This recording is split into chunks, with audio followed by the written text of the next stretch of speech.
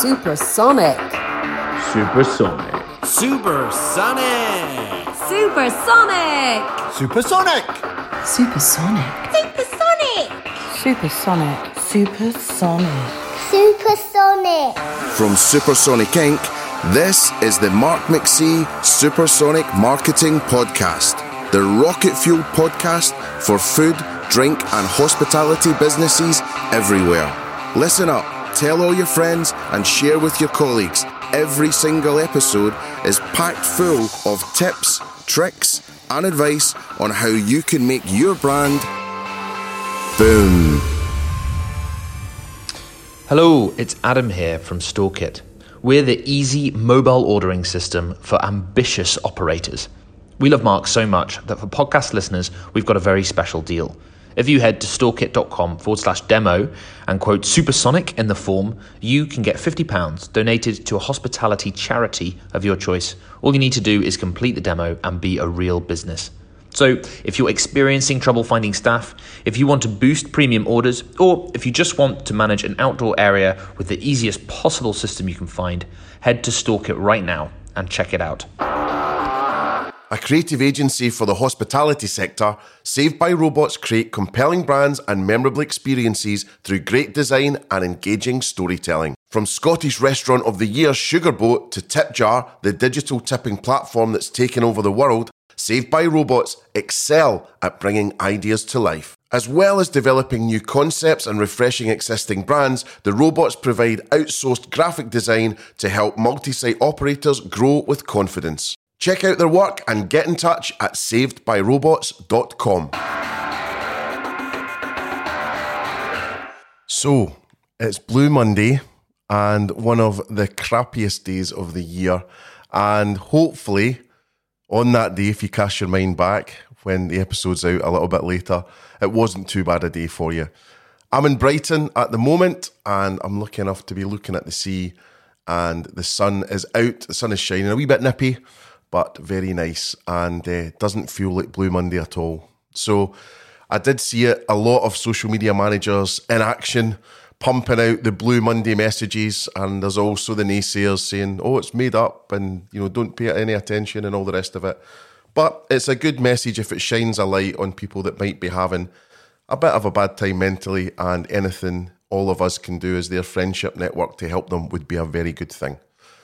So, talking about social media, we've got one of our favourites back on, and actually probably the most repeated guest, keeps coming back for more, and it's the incredible social media guru that is ALISON BATTISBY. I think all of us have got people in their lives that they always look to for advice, and they're always one step ahead of where you're at, and ALISON is definitely that for me in social media and the digital world at large. So over the years, I've had the joy of presenting many boot camps and social media workshops and podcasts with ALISON, and just so easy to listen to. She really breaks down social media so it's accessible and understandable for everyone, which is just brilliant because all of us are at different levels in our careers and our social media understanding. So we had a few wee technical difficulties, but we ironed those out. Maybe that was the Blue Monday jinx, just the technical stuff. But anyway, we managed to make the time to have an hour and a bit talking about 10 of the most important social media trends for 2020. Also, ALISON has a video extended version of this, which is a training course that she's been running us at a webinar, and it's on YouTube, and I will put the link to that in our notes. So I hope you're going to enjoy it. It's going to be absolutely incredible. Well, I know what's in store. You're going to get so much out of it. So pens and papers at the ready. You better get taking some notes.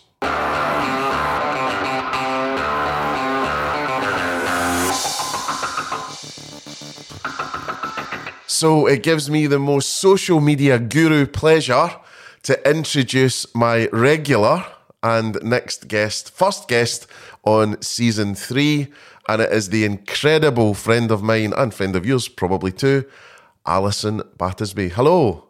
Woo! Hello. Hello. Welcome. Series Happy 3. New Year. Yeah, Happy New Year. Are we allowed to say that stuff? I think Larry David said after the 7th.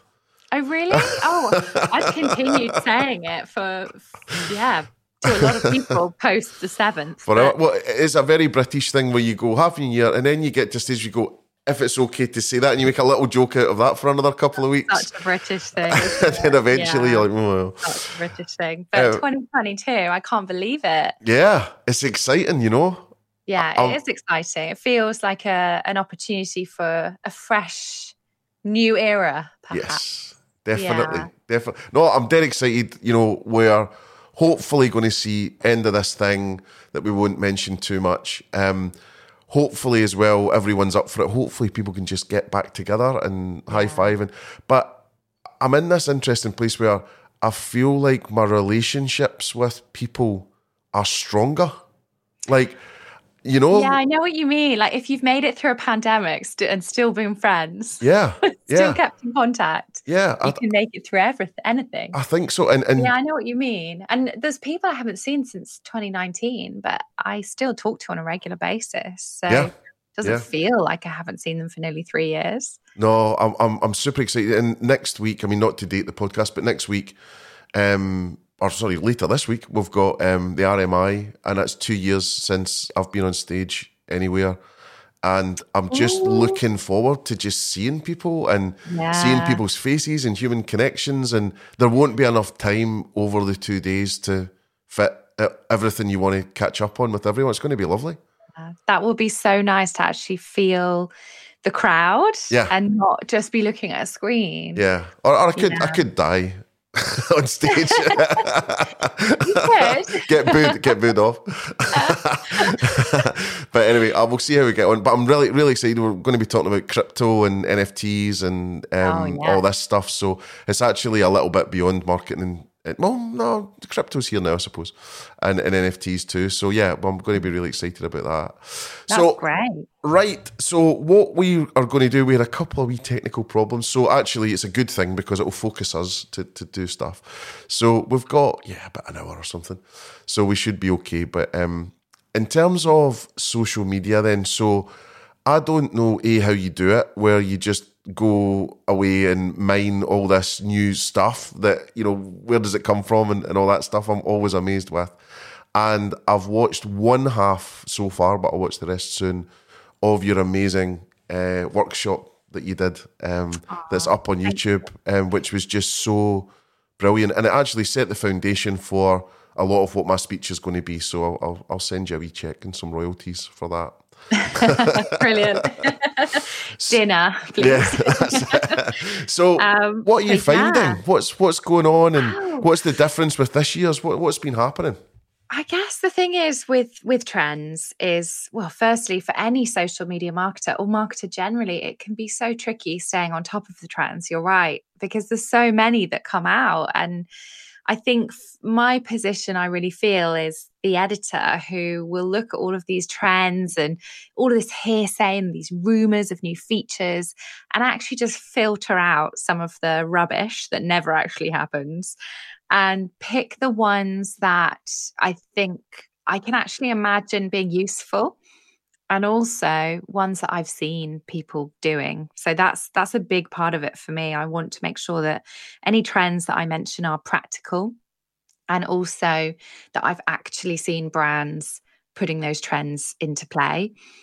So this year, for 2022, I decided to just pick 10. Do you remember once, Mark, we decided, I think it was 21 or maybe 2020, we decided to do 20 trends. Well, do you know, it's so cheap and basic marketing where you're like, the year is this, so therefore we'll do this. And so I led you a merry dance there. So 10 I'm glad 10 we good didn't ones. Do 22. But I've picked 10, and I'm really excited to run you through those 10 trends today. But all of those trends I have absolutely seen brands using and doing successfully, and they're working. So that for me is a main reason why I pick the trends that I do. And how do I stay on top of it all? Well, I read a lot of social media industry news. I have a lot of alerts going on my phone. So I'm in a few WhatsApp groups and Facebook groups where people sort of talk about the new trends. So I'm quite connected to it all. but it does take time to filter through. There's a few, very useful resources I'd recommend. I really like a guy called Matt Navarra, who you can follow on Twitter, who is a social media consultant, and he has done a lot of work in the past with Twitter, but he tweets a lot of new trends regularly. He also has a Facebook group called the Social Media Geek Out, which is exactly what it says on the tin.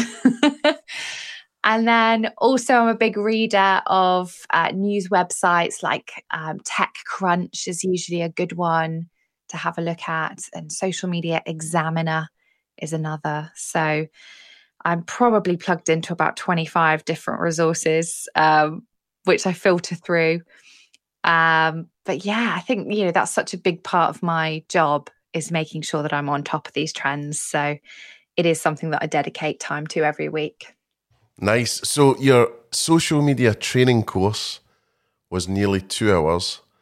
I'm excited to see how you're going to get these 10 into one. We will do it. Okay. We will do it. So should we start with the first one? Yeah, go for it. Well, I think it's quite an obvious one because it's been sort of talked about for a couple of years so far. But TikTok, for me, really is going to be such an important platform this year. I think TikTok in 2022 is the year where brands really take the app seriously, rather than it being a passing trend or a fad or just something you have a bit of fun on. It's actually proving return for a lot of brands at the moment. You yourself, Mark, have done advertising campaigns using TikTok already, which is great. Yeah, we just thought, in terms of trying to target people under 30, and to make hospitality look like a fun place to work, just seemed like the obvious answer, And we did it in the west of Scotland. We hired a bunch of content creators. It was about 50 grand's worth of money. It wasn't cheap, but the return we got was 856 at last count. Proper applications, like not just commenting or proper applications. And I think it was over 2.5 million views combined as well. So, I'm a fan. I know it works. But what I would say is you need to unlearn what you think, and also not be the brand police on it. Normal rules don't apply. You have to get someone you know and trust to do it, and just stand back and, let them run with it. Because that's what will make it work, not you saying, can we put a 2-for-1 pizza offer up there, please? And it needs to be on brand. You have no control, really. You've got to let the creators work with your brand, and they'll know what will connect, I think. Absolutely. I think that's such good advice. Unlearn everything you know about any other social media platform, because it is so unique. And I mean, look at Ryanair, for example, on TikTok. They're just doing completely their own thing. They're being very controversial. They're being, cheeky. It's quite, bizarre, the content that they produce, but it's working. They're, one of the most influential brands. I haven't seen it. What are they doing? So that filter where you can change your face into anything, but just have your eyes and your mouth poking through. Right. So they've changed all of their filters. So the film is one of their aeroplanes. So they basically have created this character, which is a Ryanair aeroplane. Right. So there's just loads of pictures of the aeroplane sort of sitting, at the airport waiting to go. And then the social media manager's eyes and mouth, appear on the plane, talking as the plane. And the plane is like, telling controversial jokes or getting involved in memes or singing songs. And it's hilarious. That's fun. But there was a comedy program years ago called Fist of Fun. And it was Richard Herring, the comedian, and Stuart Lee. It was their show. And they had a character called The Curious Orange, which is a folk song. And it was exactly that. So they're like 25 years ahead of their time, That's quite incredible. Oh, that's cool. Need to check that out, definitely. Yeah, it's cool. It's a good one. But there's some really good stuff on TikTok you can find, both brands big and small. I think, brands like Chipotle in America are really kind of leading the way, particularly with some of their recruitment content and also just, creating content that they know their fans are going to love. And then, in the UK here, there's lots of kind of pubs and bars just beginning to have a go at it. So I was following a pub just over the weekend, actually, down in Battersea. I will give you the name of them. And they're just having a go on TikTok, which I think is another great piece of advice, is just, start to work out, what your audience connects with. So the pub is called The Woodman. It's in Wimbledon, actually. The Woodman in Wimbledon. And they have one of their bar staff owning the TikTok channel. And they're just having fun with it, like dance routines. They're doing memes. They're doing kind of bar jokes on it. And that's fun. Yeah. No one tells jokes anymore. I know.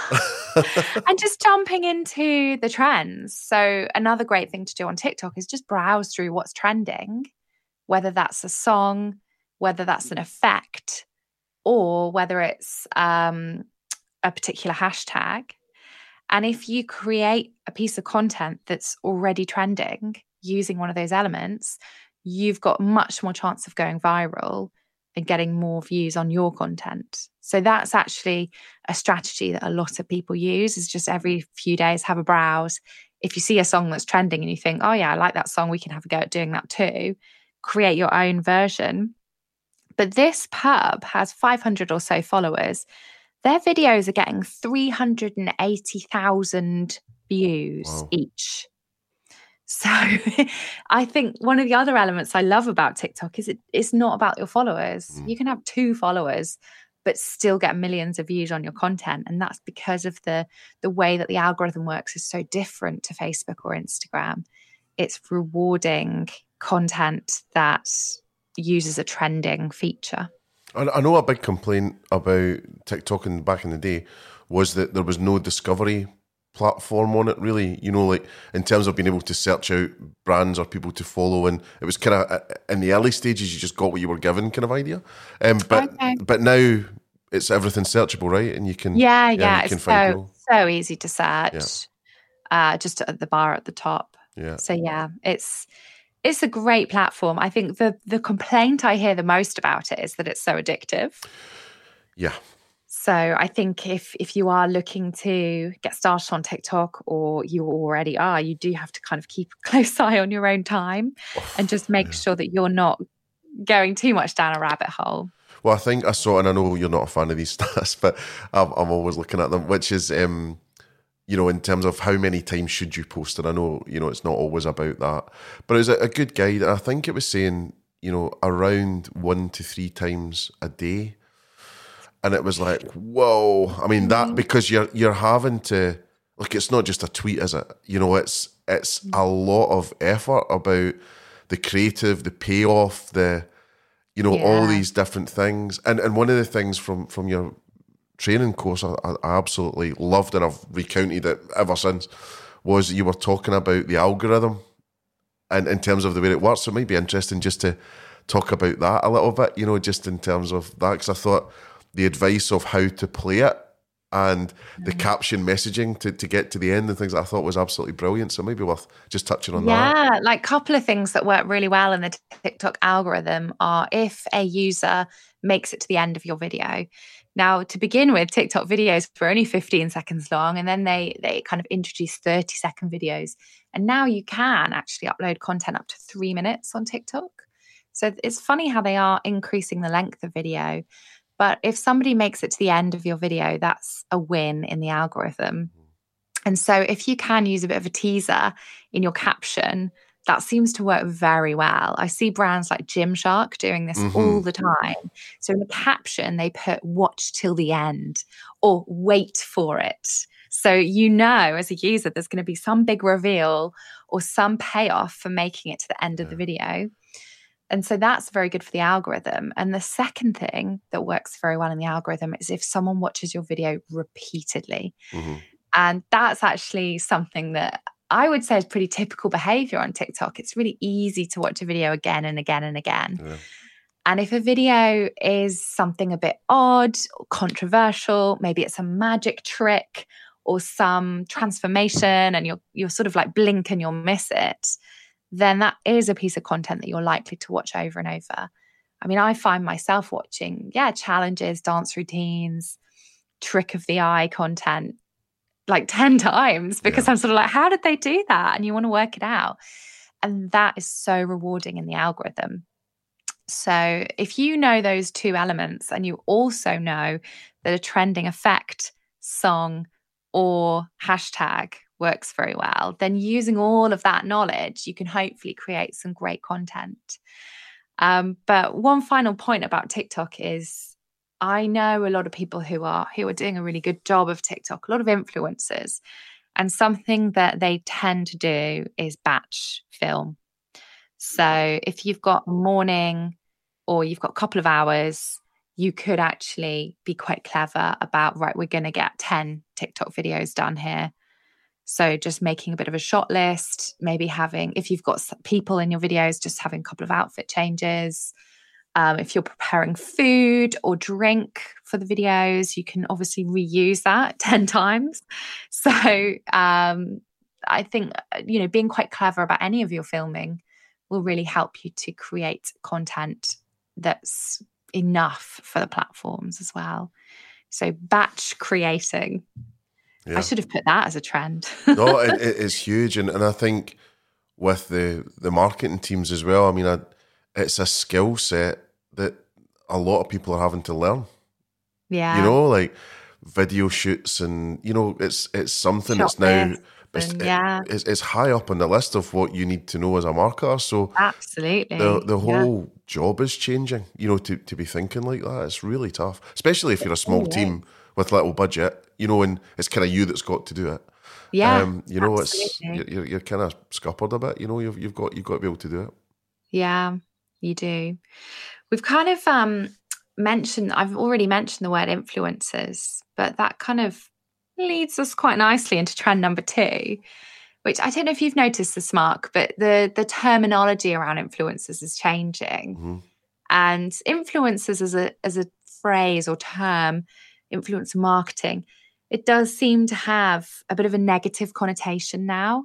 I think particularly after all the Dubai trip that we saw many influencers taking during the lockdown. So I don't know, when I talk to people about influencer marketing, it seems to kind of leave a bit of a sour taste in people's mouths, or they're a bit like, oh, groan. Well, in hospitality, in the main, they're seen as leeches. Yeah. You just want a free meal, and they weren't really reading the room very well during the pandemic either, where they were emailing restaurants that were on their knees and then saying, I'll come in and I'll promote you, and can I get loads of free stuff and bring my mates? Yeah. And just douchebag late night hotel bar moves. Yeah. I mean, we must say, not all empathy. Of them. No, not at all. There were some brilliant influencers actually that I noticed who were really doing all they could to support their favourite restaurants and bars. Definitely. Without asking for anything in return. Yep. And those people will not be forgotten. No. But yeah, you're right. Like, there were a lot of annoying leeches. Yeah. But that being said, the social media platforms are changing their terminology to the word creators, which I quite like, because anyone can sort of be a creator, and it opens the field to more everyday people who just happen to be able to know how to create a good TikTok video or how to take a good photograph. They don't have to have 20,000 followers. They don't have to have an agent. They can just be contacted via DM, but they still probably have an influence over their followers and are trusted and are credible. So, it feels like you're getting something back, though. Do you know what I mean? Like, even the phrase gives, as a marketer, it gives me the impression I'm getting something of value. Yeah. Whereas something influence, that I couldn't create. Yeah, and influence is, it makes them feel like an expert, like they know what they're doing. And, there will be a lot of anxiety in marketing teams about the creation of content, because, you know, not every marketer's creative either, by the way. You know, so, you know, a lot of them are numbers driven and actually just very good business people, but the creative side, no interest in, and it scares the life out of them. So, you know, I think it's a really smart move. And actually, I've been told off in some of my TikTok calls lately about mentioning the I word instead of the C word. Interesting. So yeah, it's definitely a shift. And hopefully what it might do is flush out, you know, some of the influencers that were sort of just phoning it in. You know, so, you know, it feels like you're getting some value back, I hope. Yeah, I think so. And those creators are upping their game to compete, you know, against each other, and are, I think, working really hard to ensure that they are driving a return for their clients.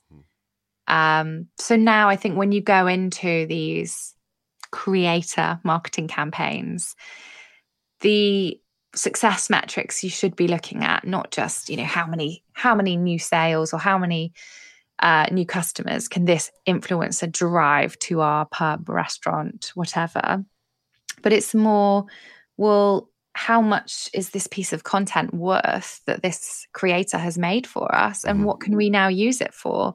Could we stick it in an ad?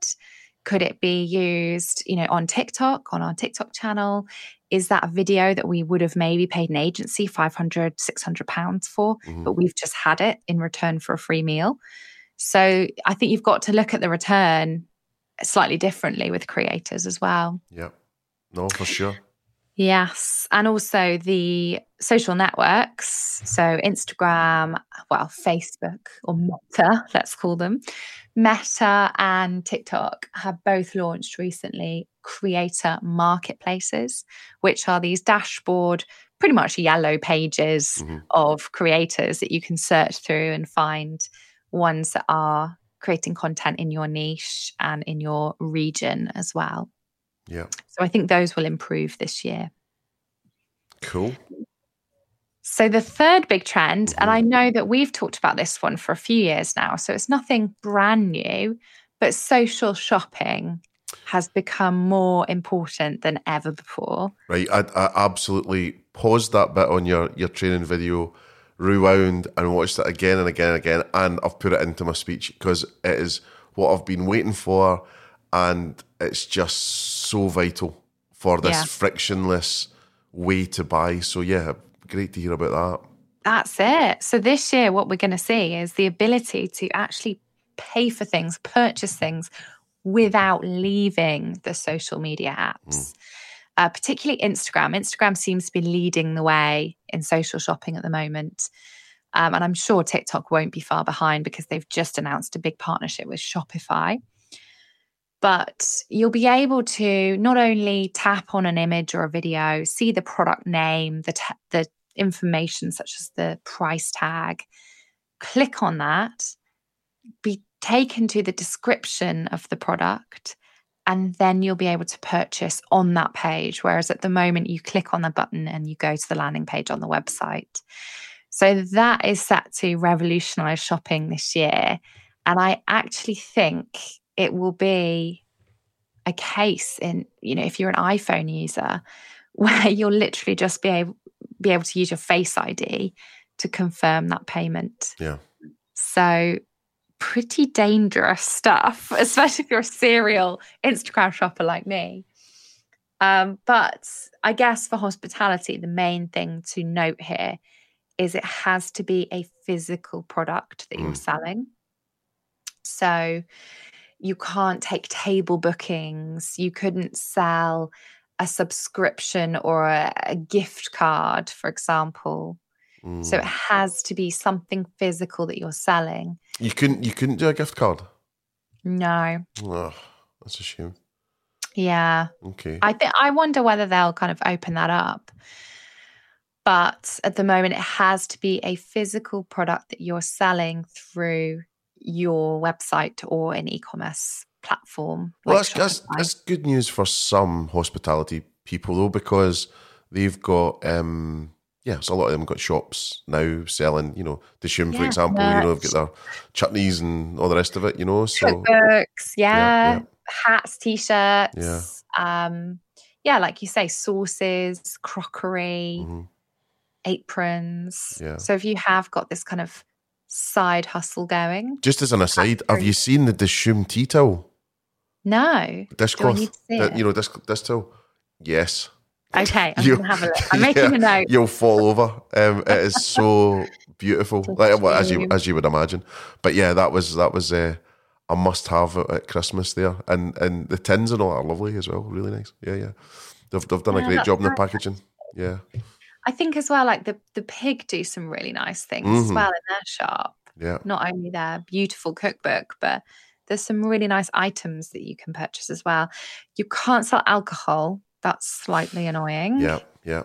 So yeah, there are some restrictions, but you know, the ability to set up shop, as it were, on Instagram and have people scroll through your products. You can create collections. You can make that shop look really inviting on Instagram, and you can tag all of your products in photos, videos, reels, stories. So there's lots of opportunity for people to see pricing and information about your products. It might also, I'm hoping it's what I'm talking about in this RMI thing, is if you're trading within four walls only, I'm pretty worried for you. You know, like you need to have all these other verticals. I mean, you don't need to do what you want, but I would advise it, you know. So, and here's a great example. You're going to miss out on great opportunities on Instagram if you don't have physical products that you're selling. Yeah, that's it. You know, I think, you know, Instagram did they've been doing a bit of a redesign to the platform over the last couple of years now, but the shopping basket, I always think it looks like a little purse. Oh yeah. But that is now such an important part of the bottom bar of Instagram. And so by clicking on that, you can go directly to a discovery page where they are feeding in popular content, which the algorithm figures you're going to be interested in because of who you follow and who you engage with. So they're now recommending content to customers and recommending products. So if you are selling, it's sort of a big missed opportunity if you are selling products not to be using Instagram shopping. No, it's huge. And also, I would imagine Instagram and the algorithm and all these things going to favour people that are using the latest thing. I think so. Not confirmed, but definitely rumoured. Yeah. Okay, so we're on to trend number 4. And just say the only reason that I'm pausing between trends is I've got so much to say on every single one that we'll never get through them all. So I'm just holding back to let you get on. No, fair enough. It is hard to edit yourself, isn't it? God, so much to talk about. It's dead exciting. Cool. Okay, so number 4 is Instagram video. So a few changes that have happened in recent times are they're ditching IGTV as a standalone tab on your Instagram profile. And what they're doing is combining IGTV with any video that you're uploading to your feed just to make a new tab called Instagram video. So it's not a massive change, but I suppose it got a bit confusing for people to try and determine what's the difference between a video or an Instagram video. So now when you upload content to Instagram, you have the option of uploading a video, which can be up to 10 minutes long. And you can show 60 seconds of that on your feed if you wish. It's an option. And if not, or if so, that video will still sit in a separate tab called Instagram video, which is identified by a little play button on your profile. And then, of course, we have other areas where you can upload video like stories, which have been around for 5 years or so now, and reels, which aren't new this year, but were new, I think, tail end of 2020. We saw reels start to play in, and they have really taken such a huge explosion. You know, they've taken such a skyrocketing trajectory in Instagram. And it's said now that if you create a reel, that's some of the most engaging content you can produce in Instagram because it's so popular. Yeah. So if you don't know what Reels is, it's basically TikTok, but on Instagram. And you can upload at the moment 15 or 30-second video to Reels. It will sit in a separate section on your profile, a separate tab, but you can show it on your feed as well. And you can put it in stories as well if you want to. And the idea is that it's really fun. It's set to music. It's very creative. And yeah, it's been really enjoyable watching brands kind of embrace the new feature and get to grips with it. But I'm certainly finding for our clients at Avocado Social, it's Reels that tend to get some of the highest amount of views, sometimes more so than a feed post.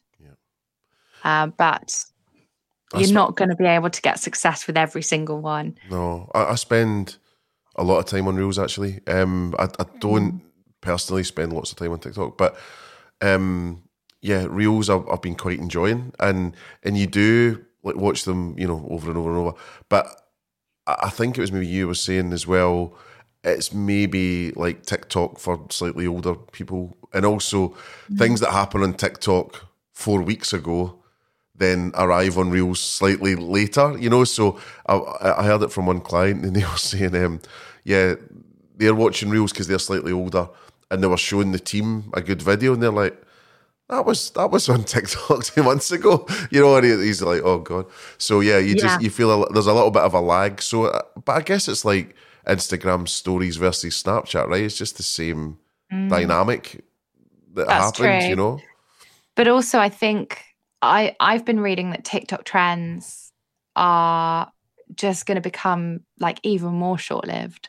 Like something will trend on TikTok and boom, like it's trended and then on to the next thing. Whereas on Instagram, I do think trends hang around for a lot longer. Yeah. And also the other big difference I've noticed with Reels and TikTok is I think because it's Instagram, Reels content just does look slightly more polished. It is a bit more high quality. There's not like crazy filters that people are using to change their faces into airplanes on Instagram. Fine on TikTok, but on Reels, that just is that kind of slight element of a higher quality piece of content. Yeah, no, definitely. You can see that's that. quite interesting. Yeah, so I think like look at luxury brands and how they're approaching Reels. Look at some hotels, look at some spas, look at restaurants in the luxury space. They are using, lovely crisp filters and a bit of lighting and some lovely music. It's not kind of dance routines and memes. So there are still elements that are different on Reels. So if you haven't had a go at a Reel yet, that would be my big piece of advice. Have a little look around, see what your competitors are doing, see what some influencers or creators are doing. Maybe you actually commission a creator to create your first Reel. It doesn't have to be something that you do, but just a simple idea could be either a tour of your space, your restaurant, your hotel, kind of showing the experience of walking in, being greeted, being seated down at your table, or a kind of guide to a menu. So having dishes kind of laid out or drinks laid out and sort of labeling them and kind of showing people enjoying those. So those are just two ideas that I think would work really nicely on Reels. Makes sense. Okay, so should we head on to number 6? Yes. Let's do it. Or should we do a halfway recap then? So trend 1 was, see if I can remember, Trend TikTok. 1. Yeah, TikTok. Biggest site in the world, kids don't remember. And then more than Google. People are surprised at that stat. But yeah, and since early February, right, last year, it was more traffic than Google, which is crazy. So I haven't heard that stat. I feel it's the biggest website in the world. Yeah, crazy. Wow. That's where it was like, oh, okay, this is serious now. So there's that. Then second one was influencers and creators. Yeah. Third one was social shopping. Yeah. Fourth one was Reels. So then this is 5. We're going to 5. We are going into 5. Right, and 5 Correct. is? I got that wrong. So trend number 5 is social audio. Okay. Yeah. So I think this is something that, although I don't think it's as important for hospitality brands, it's something good to be aware of. Mm-hmm. The rise of audio apps like Clubhouse have actually been very interesting for the industry because it's something that I think took everyone by surprise in terms of its popularity. Mm-hmm. So these are apps where you can record content live and be involved in discussions virtually, but it's just your voice. You're not showing any video. You don't have to be on camera. And they're essentially like online conversations that you can join and be part of, or just sit back at the back of the room and listen in. So they very much have been kind of they very much have been used by, I would say, experts in their field. So that seems to be the big opportunity, is if you are an expert on something or a consultant, then actually being active in a social audio app can be quite fruitful. But they do take, time and organization. Yeah. A bit like podcasting, I guess. Yeah, sort of live podcasting where you're opening out. And what do you think the big ones are then? So you got Clubhouse, which maybe feels like it had more success in America than it did here. Yeah, there are still some popular rooms which seem to be doing well still. And I don't think we'll see the end of the app. I think it will continue to improve. And then the social platforms themselves, the big ones, actually very quickly took notice of these trends. Like Twitter, for example, has launched Spaces, which is their version of Clubhouse. So they were quite quick to copy the feature. Facebook Take inspiration. So we don't land up in court. Facebook have just launched audio conversations in groups. Okay. And LinkedIn are imminently about to launch their version of audio. Well, LinkedIn's the place, isn't it, really? You would have thought. Yeah, you would have thought. Yeah. So I think that's going to be very interesting. There's going to be some deathly boring ones, right? There will be. But then there'll be some really cool ones. Oh, there's some great ones for sure. Yeah. But I think if you do have, particularly vocal MD or CEO or maybe even, marketing director who's quite happy to create this kind of content and have conversations, then that could actually be a really interesting, quite niche marketing strategy for you. So something to have a think about for sure.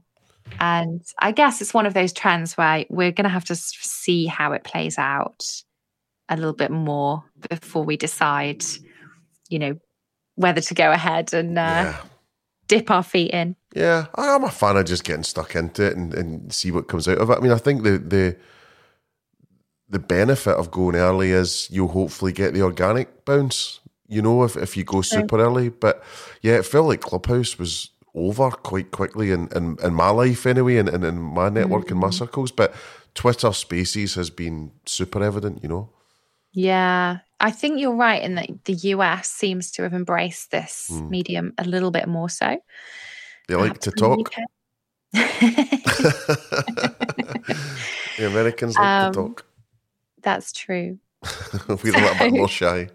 Yeah, we're a bit more reserved, aren't we? Yeah. Okay, so trend number 6 is advertising developments. So I think I always stick advertising in as a trend every year because there's so much that changes every year and evolves and improves within the advertising dashboards. But, this year, I think we probably will see some pretty large changes because Facebook as a business, Meta, I need to drum that into myself, but they have got to respond to Apple's iOS updates of last year.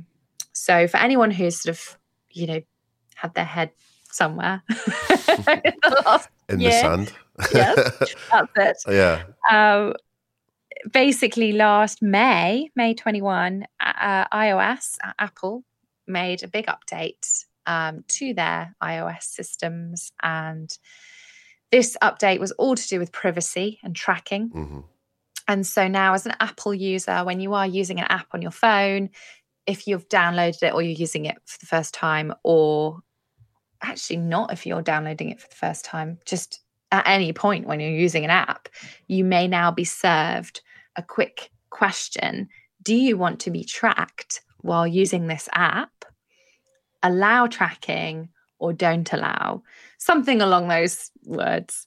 Yep. So it does sound quite scary when you see that update. And actually, I think if you don't know much about the kind of back end of marketing, then you automatically say, no, I don't want to be tracked. I don't want to be tracked. That sounds scary. And you opt out. Now, what that means is marketers using that particular app to promote their brands will not be able to retarget people, or will not be able to track people successfully. So let's take Facebook as an example. What now happens is a marketer using Facebook, or using a Facebook page and using Facebook advertising, will now not be able to track an Apple iPhone user on their website if they're using a Facebook Pixel, if that user opted out of tracking. Yeah. And also they will not be able to retarget that Apple iPhone user with advertising.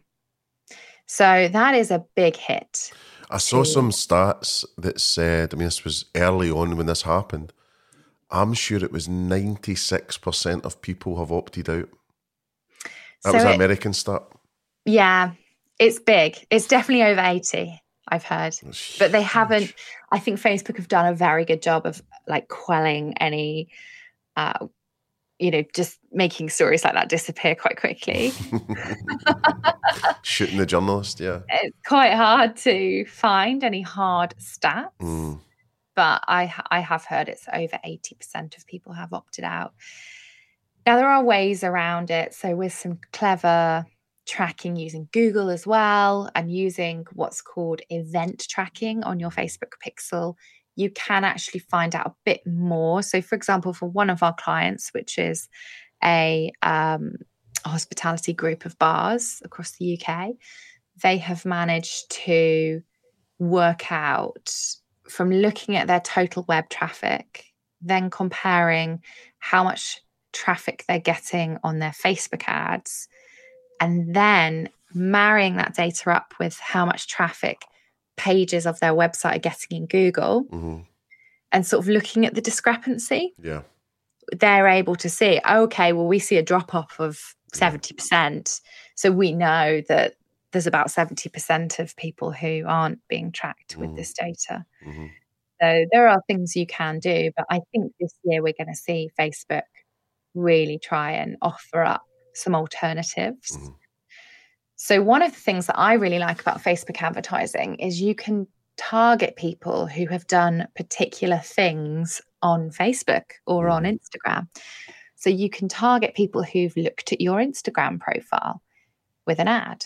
You can target people who have liked some content on your page or on your profile. You can target people who've watched a video or watched a certain part of a video. But I think there's so much more Facebook and Instagram could do, like targeting people who've watched your reels, targeting people who've clicked on one of your stories, targeting people who have DM'd you. Actually, I think that is one. But, so on. Yeah, so much more. There's quite a lot you could do. And I hear that that's an area that they're really looking to build out, because that doesn't matter if you are an Apple user or an Android user, because you haven't left Facebook. They still own that data. What you're doing. Yeah.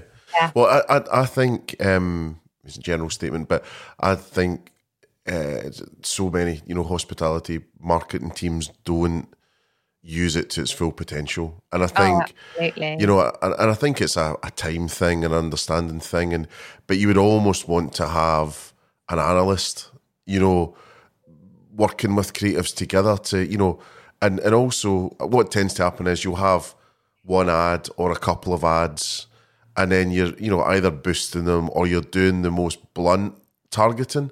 Yeah. But I think where it gets interesting is like that. And if you could get like super intimate with someone to, you know, without being creepy, but just like knowing a little knowing sort of wink about what they've just done. Yeah. You know, you love their reels, you're going to love that. Whatever, I don't know, that's a crap example. But, you know, that sort of idea.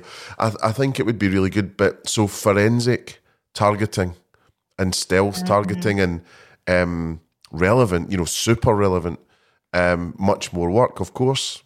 But I think it would be hugely effective. So I think there's not enough time or resource or understanding for hospitality to do that en masse. But I'd love to see it. I'd love to see more of it for sure. Yeah. Well, we're working with a selection of clients at the moment to do just that, in that we hop on monthly calls with them and guide them through exactly how to do that kind of advertising.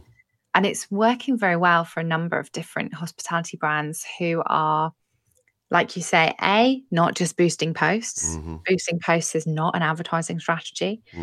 And B, brands that are willing to, you know, really think about their best creative, really think about the audiences that they want to target, brands that are kind of, you know, willing to get as forensic as you are.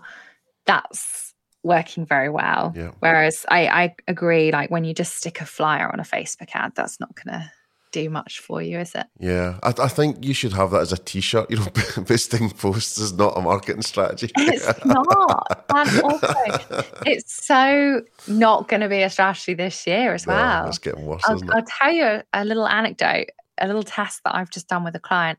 So they've been boosting posts, £10 here, £20 there, for about a year or so. And yeah, the boosted posts reach a decent amount of people, maybe like up to 10,000 people, you know, every time they boost, 10,000 being some of their most successful figures. So I said, okay, well, instead of putting £10 or £20 a month towards this, let's gather up some budget. Let's use £200 and let's Big money. run the ads for a month. So they're not just boosted for 3 days, they're on for a month. And let's use our best creative and let's run this ad as if we're talking to people who've never heard of us before.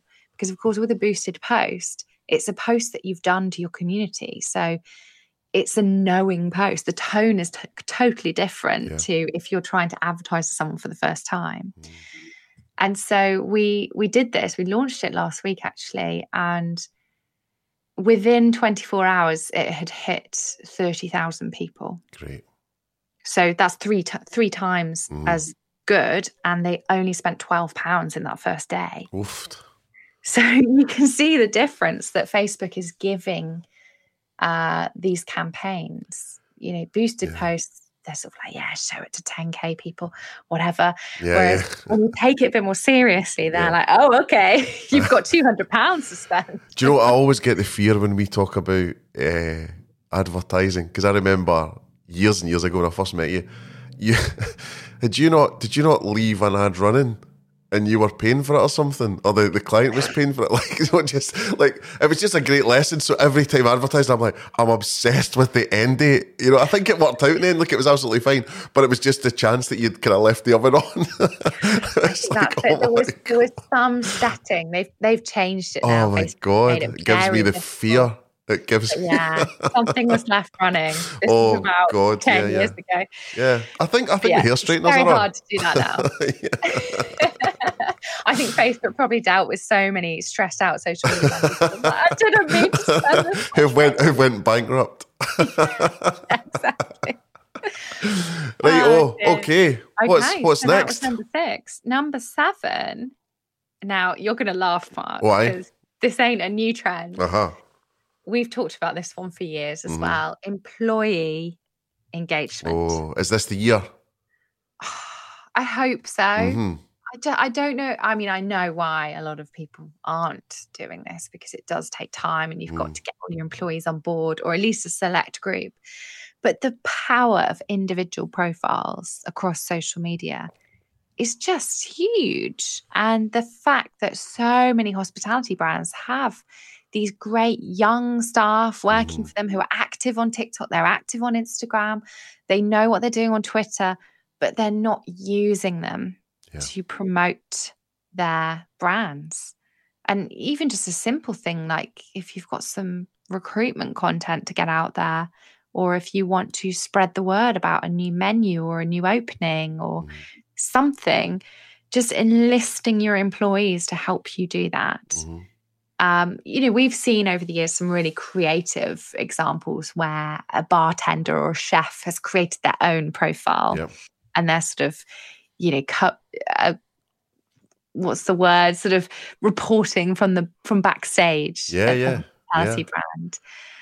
But I think, the opportunity now with TikTok especially means that your staff can get super creative at promoting your brand and trusting them to do that as well.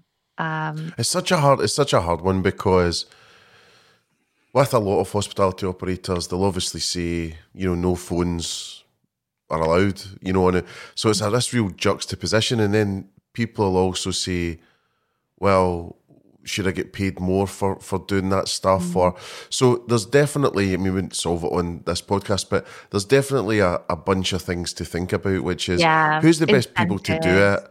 When could they do it? How do you incentivize people if they need incentivizing?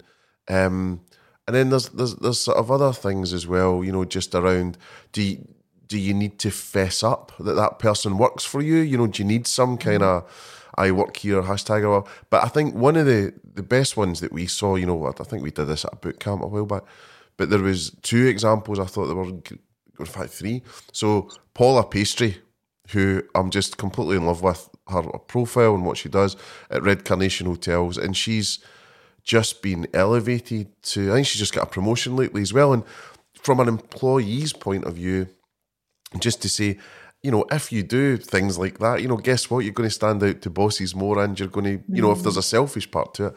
So, but her posts on Instagram, I think it is Paula Pastry, and it just looks like jewellery, But I think we saw the John Lewis example where the chap was saying we're getting into our busiest 3 peaks of Christmas, and he had all of his contents of his van laid out, didn't he? Like all his tools, and it just said, I'm going to sort you out. And then and I think Selfridges have been pretty good at it as well, the HR team at Selfridges. And also some Selfridges staff are like reviewing products and things like that. I mean, I'd definitely say give it a go. I mean, we've been banging on that drum for forever, but I've just not seen many people do it in a synchronised, coordinated, big way. I think people have been doing it bits, plus some staff have been doing it off their own bat, But it would be great to see, because most people that work in hospitality are people. They are usually, quite outgoing in a lot of ways. And, they wouldn't mind a bit of fun at work. So it seems to make sense to me. It's good fun, isn't it? I think I always use this as an example, but one of our clients has 6 sites across London, a nice pizza brand, and they... you can mention their name if you want. Pizza Union. There we go. And they have a great team who are really up for creating content. So what we do is we challenge them every week. Who can come up with the best video on this? Who can create a photo on this? Who can create this picture with a guest? Who can, it just gets so silly sometimes, but in a really good way. And the teams obviously get very competitive. Yeah. But they are incentivized. The best ones get prizes or, get featured as well, which I think is such a great incentivization to... Incentivization? Is that a word? Yeah. Yeah, let's go with it. I think so. New rules, Dua Lipa. New rules, so cool. 2022. Yeah. Word of the year. But yeah, they get so into it. sometimes it really surprises us how creative their content can be. And it's really helped because we're not, on site an awful lot. So to be able to get the spirit and the vibe of the locations through the staff across on Instagram and across on Facebook, using the team in such a way has just been so fruitful. And that some of our best performing content has been stuff that's come out of our team challenges. Yeah, because it's from the heart, right? Yeah. It's genuine. So that makes sense. Makes sense. Okay, so trend, and we're doing very, very well. Trend number 7, I believe. Better just check my notes on that. Trend number 8, actually. There we go. So trend number 8 is marketers take on customer care. Okay. Now, for some social media marketers, this isn't a new thing, but I definitely think during the pandemic, many social media marketers have had to train themselves up or just hit the ground running in being great customer care teams for the brand. So being able to very quickly respond to guests, problem solve, think on the go, create great experiences for disappointed customers, to change things very quickly. Perhaps you had some scheduled content, now you're closed because of COVID. What's going to happen there? So marketers in themselves have become amazing customer care representatives for the brands. And I think if this rings true for you, or you're thinking, gosh, yeah, my team really have had to do this, they firstly need to be recognized for their hard work, because it's not easy managing all of your DM inbox on social. And secondly, is there some additional training that you could give them, more official training in customer relationship management, so that they feel more confident to be able to continue with this role?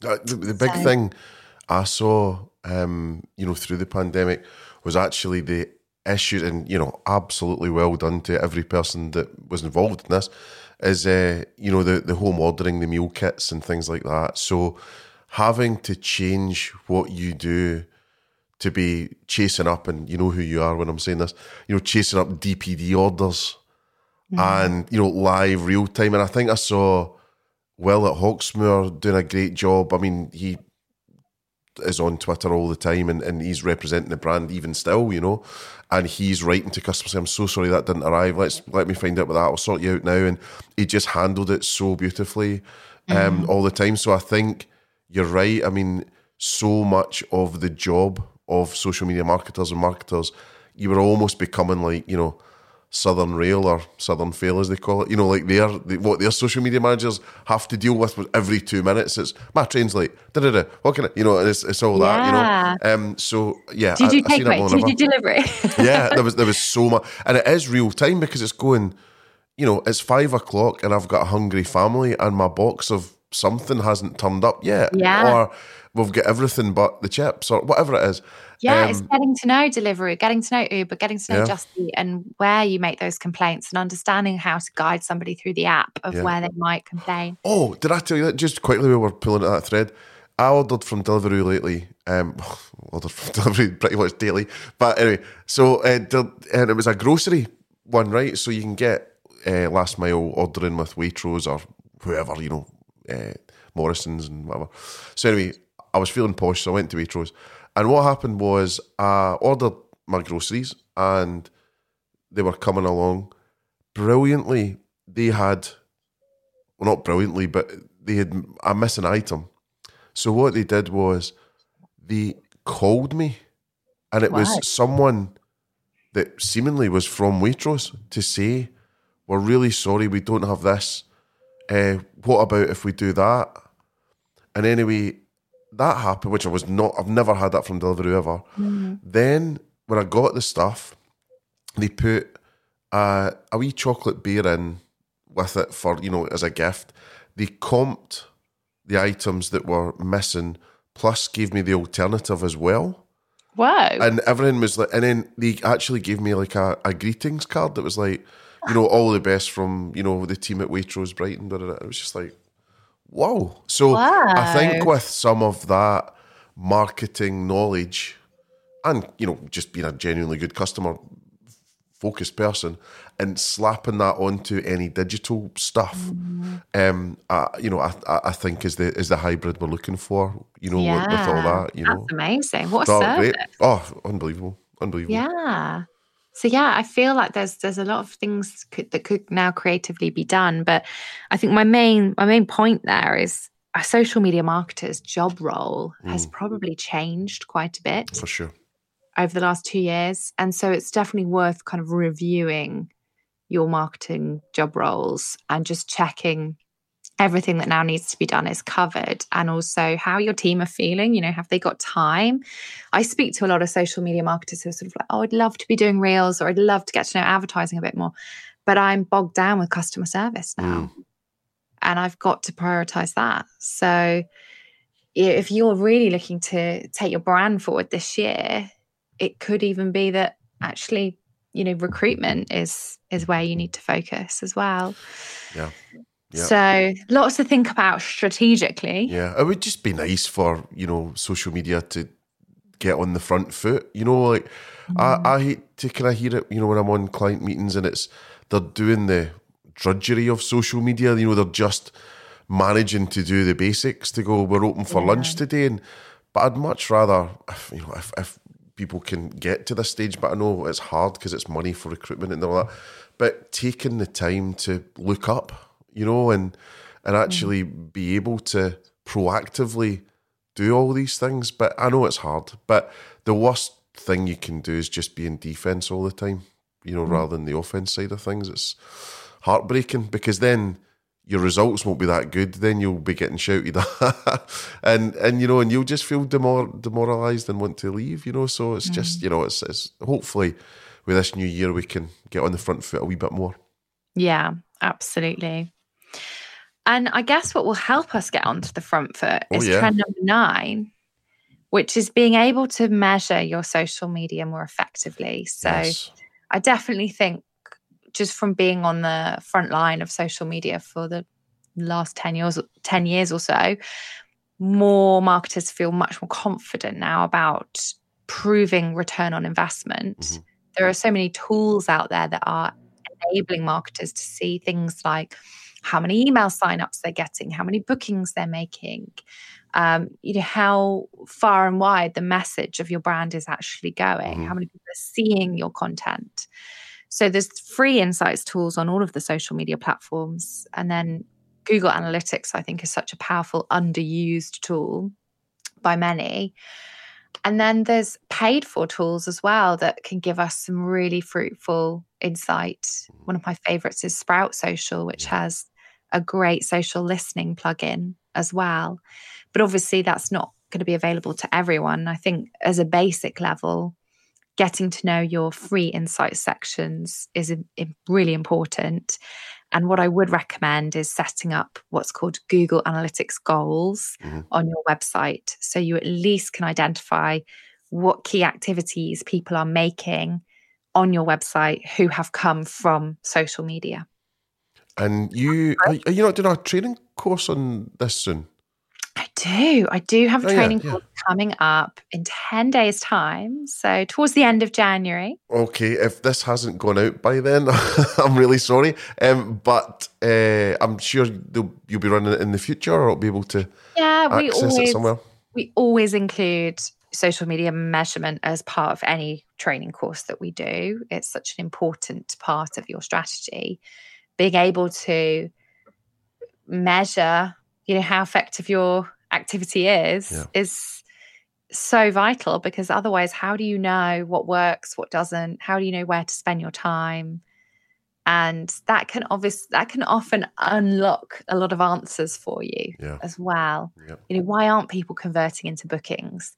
How long are people spending on our website? Is there something on our website that is stopping people from booking or signing up? And when you've done all that hard work in social media of getting someone to your website, to fall at the last hurdle would be such a shame. So I think you said it earlier, frictionless journeys between social media and websites and booking and converting is just so important. Yeah. Even more so. Even more so, exactly. So we've made it, Mark. Okay, to the big one. Final trend, which you hinted at earlier, actually. Upskilling. So social media marketers are, many of them, really looking to sharpen their tools this year and get better at some of the activities where they maybe feel like they're lacking in confidence or haven't really got to grips with. And I think we spotted a report last year, didn't we, Mark? We were sort of having a bit of a chat about how one of the biggest areas, or two of the biggest areas for social media marketers or marketers in general, is to really improve their knowledge in digital marketing strategies, including advertising and content creation. Yeah. So those are the two areas which I feel a lot of marketers this year will be really looking to expand their knowledge in, or hire specialists in those fields. And that will be fruitful for them as brands as well. So that will give them the payback that they are looking for. So that being said, again, is advertising and content creation. Those are the two areas where many marketers feel they're lacking in knowledge, or maybe can't keep up with the trends quickly enough. Yeah. Yeah, I was talking to someone, another marketer the other day, and I talked about, this conversation, and also the speech, and, get into the future, crypto and blah, blah, blah, metaverse and all that. And they were like, thank God for agencies doing this, because we don't have the time. And I just thought it was so interesting, because when, I don't know how you feel when you're pulling these things together, or, but I certainly feel it when we do our boot camps. I'm always like, surely people know this stuff, and it's not that they don't, or they're like thick or something, it's just, they just don't have the bandwidth to take in the info. So it's always pleasurable after doing these things where you find out it was a help, but you're just thinking, I hope I'm not just telling people to suck eggs, So it's good, I think, by us giving ourselves the time to do a wee bit of research, hopefully we can help people and inspire them to, not just do the, what they're being told to do, actually proactively doing what they should be doing, and hopefully growing the business and moving it forward. That's it. And social media is so much about the trends, the evolving nature of it. It's a fluid marketing activity. It's never going to stick to the same rules. So if you're kind of approaching your social media and using the same strategy you've had for the last 3 years, or, still trying to do a Facebook post every day, try and get this picture of our burger out on a Tuesday, you're going to get left behind if you don't try out new trends like reels or advertising. And so it's so important for marketers to continually develop their own skills. Yeah. And I think something you said brilliantly in your training course, which I'll put the link to in the podcast notes as well. You'd said that, just on that fact that it's changed, Instagram has changed now. People want it to be an entertainment channel, not like a beauty pageant kind of thing. So that's massive. Yeah. If you're doing these stylistic... to sort of identify it themselves and say, look, we're changing the way that we are focusing into more of an entertainment app than a discovery app, then that means that we've all got to evolve the way that we think about it as well. So a couple of questions then I was thinking about was, one is, I saw a great video from Harry Hugo, who's a good friend at Goat Agency, and he was doing a wee video on the next channel. So he was sort of saying every 3 years there's another one, kind of, So I guess if you look at the rise of TikTok, I mean, it's been around a lot longer, but it really is the last 3 years that it's went up. And a friend from back home actually sent me a clip of me talking in Kiev, and I was saying to people, I think I was maybe swearing, which was bad, but I was saying, get your heads round TikTok now. This was like November 2019, and it was still 500 million users then, right? It wasn't small. It was obvious what was going to happen. Yeah. But, just things like that. So have you got any thoughts of any channels you've saw coming through? I mean, Discord looks like it's got quite big. I was just about to say Discord is one that I'm quite interested in. I don't understand it yet. It's busy, right? Yeah, so it is much. busy, but I think it's kind of a bit like Reddit. Find your niche. Yeah. But it's like a super fast Twitter. Yeah. It's just like, whoa, all this stuff coming through. It's crazy. Yeah. And then I'm still quite fascinated by Twitch. It's not new. Yeah. Live streaming. Yeah. I mean, people associate it with gaming, but I think you could apply it to anything really. Yeah. And many brands have been using it for all kinds of live video. Yeah. But as I think the kind of events world opens up again, I think live video, which has taken a bit of a pause, will become better again, more popular, more accessible to people, less scary. Yeah. The one I'm obsessed with on Twitch is a comedian called Limmy. He's a Scotty. But I'm obsessed with him because the quality of his streaming, I really want to ask him, but I'm scared he'll be nasty. I'd like to really know what his camera setup is and all that. Like, it's just so crystal clear, like everything he does.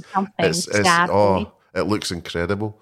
Yeah. Right. So we'll be able to recap those in the podcast notes, and I might do it in the outro and all that jazz. But I was going to say to you, was there any more for any more before I ask you some fun questions? No, I think we've covered a lot. Yeah, I've done well. We've done really well. But obviously, I'm always up for chatting social media. So if you want to continue the conversation, or if anyone has any they think we missed, please let me know. And you can contact me very easily at Avocado Social on most of the major social media networks. Yeah, and also make sure that you've joined up to Avocado Social's social media hub group on Facebook. It's just a lifeline sometimes and a great support system for everyone. And also just keep checking out when Alison's next courses are and things like that. They're always really good value. Right, some fun stuff. So the first one in a while, mark out of 10. Let's do it. Let's do it. Right. So, and this is very relevant now because we've been trapped for so long. Best city to eat in. Oh, that's tough. I mean, my gut says London just because there's so much choice. But as a bit of a left field, I have always enjoyed eating out in Edinburgh. There's some really nice veggie restaurants in Edinburgh. Okay. I'm not veggie, but I do like to eat veggie, 3 or 4 nights a week. So, there's some brilliant options, and Edinburgh is just a great city anyway. Anywhere abroad? If you could get on a plane now? If I could get on a plane now, I'd go to Nice in the south of France. Nice. I absolutely love it there. It's one of my favourite cities. And there's some amazing seafood restaurants as well. Never been. So best restaurant then? Oh, well, I think because it has so many happy memories for me, I would say the Pig in the New Forest. Oh, great. That's where I got engaged. It's where I've had many a kind of family get together. And it's such a beautiful spot as well. Yeah. There's one just opened near me in Arundel. Oh. So I need to get along and go and have a wee look. Yep, go and do that. So best dish? I love seafood. So I'm always a fan of like a nice bit of sea bass or something like that. I do quite like a nice fish dish or some moule or something like that. Yeah. But I'm a big fan of eating things that you just don't have at home. Yeah. So we don't really tend to like cook much fish at home. Yeah. So yeah. Why not have it done very well out? Yeah, I remember that conversation with a fish restaurant down here that I was working with, and we did talk about that, which is most people anyway don't tend to make octopus in their house on a Tuesday. My husband, Richard, who co-owns the business and runs Avocado Social with me, he used to work on the Waitrose meat and fish counter. When he was a teenager. So he's a pretty good fishmonger. Quite handy. Quite handy with a knife. That's good. So that's quite good. But he stinks. Good skills to have, but that's what he does smell. And he just smells bad. Yeah. But if we ever do buy fish, he's pretty good at filleting it. But that's something I don't think many people can do. I wouldn't know. Sushi as well, yeah. Yeah. And then alcoholic drink? Oh, gotta be a G&T. Yeah? Gotta be. Yeah. What, I'm a big fan of gin. And I got like a favourite gin? There's one that we get through Naked Wines. Oh, yeah. They always sort of send through Naked Wines. It's a Spanish gin. And I'm really struggling to remember the name off the top of my head. Oh. I'll have to tweet it. Is it the Gin Mary one? It's not. It's quite like, Naked Wines like to send you quite. Oh, yeah. It's quite like boutique. Local. Yeah. Yeah. But I love the fact that there's been this huge kind of gin revolution over the last few years. And I love trying out particularly British gins from all around the place. And yeah, I think you sent me some Brighton gin once, Mark. That was delicious. Yeah. No, it's very good. I need to catch up with Kathy soon, actually. We keep missing each other.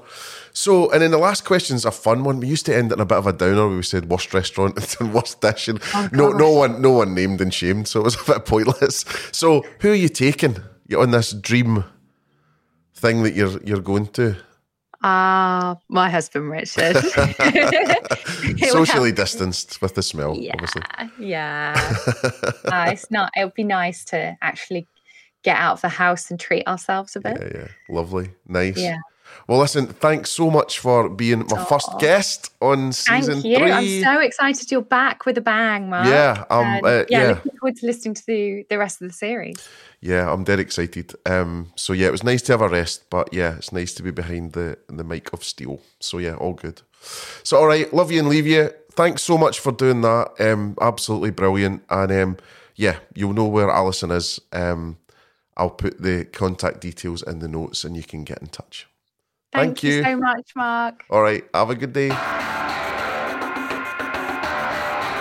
So there we go. What an incredible episode. Fun, packed full of information that's going to help you every single day in 2022 in terms of your social media trends and also being aware of what's going on round about you, your competitors, other industries, and also other people in your team. Indeed, if you manage social media teams, you can be working with them to focus on these things and really get on the front foot. So just amazing advice from Alison as usual. Please make sure you check out avocadosocial.com and also the Avocado Social Facebook hub. Join that group because you'll get so much support, information for free. You can also see when all of these workshops are coming up, and also you can just get in touch with Alison and Richard if you need anything at all. So yeah, absolutely my partner in crime. So glad that we met, so glad we do so much together, and I really hope that Alison can help you in your business soon too. Huge thanks to you for listening. It's great to be back. Really chuffed. And do drop us a line. Let us know where you're listening, how it's all going. I'd really love to get back in touch with you and reconnect with you. So thanks so much for that. Huge thanks to StoreKit and Saved by Robots for sponsoring this episode. And we will hopefully be hearing a bit more from them in the future. Huge thanks to production team as well, Gaz and Gabby, for helping us and all that they do to make this happen and put it together. So this is me, Mark McC, signing off. Bless you. Thanks so much for listening. And I really hope that this is the start of many episodes that's going to give you the help, the advice, the confidence to make your brand boom.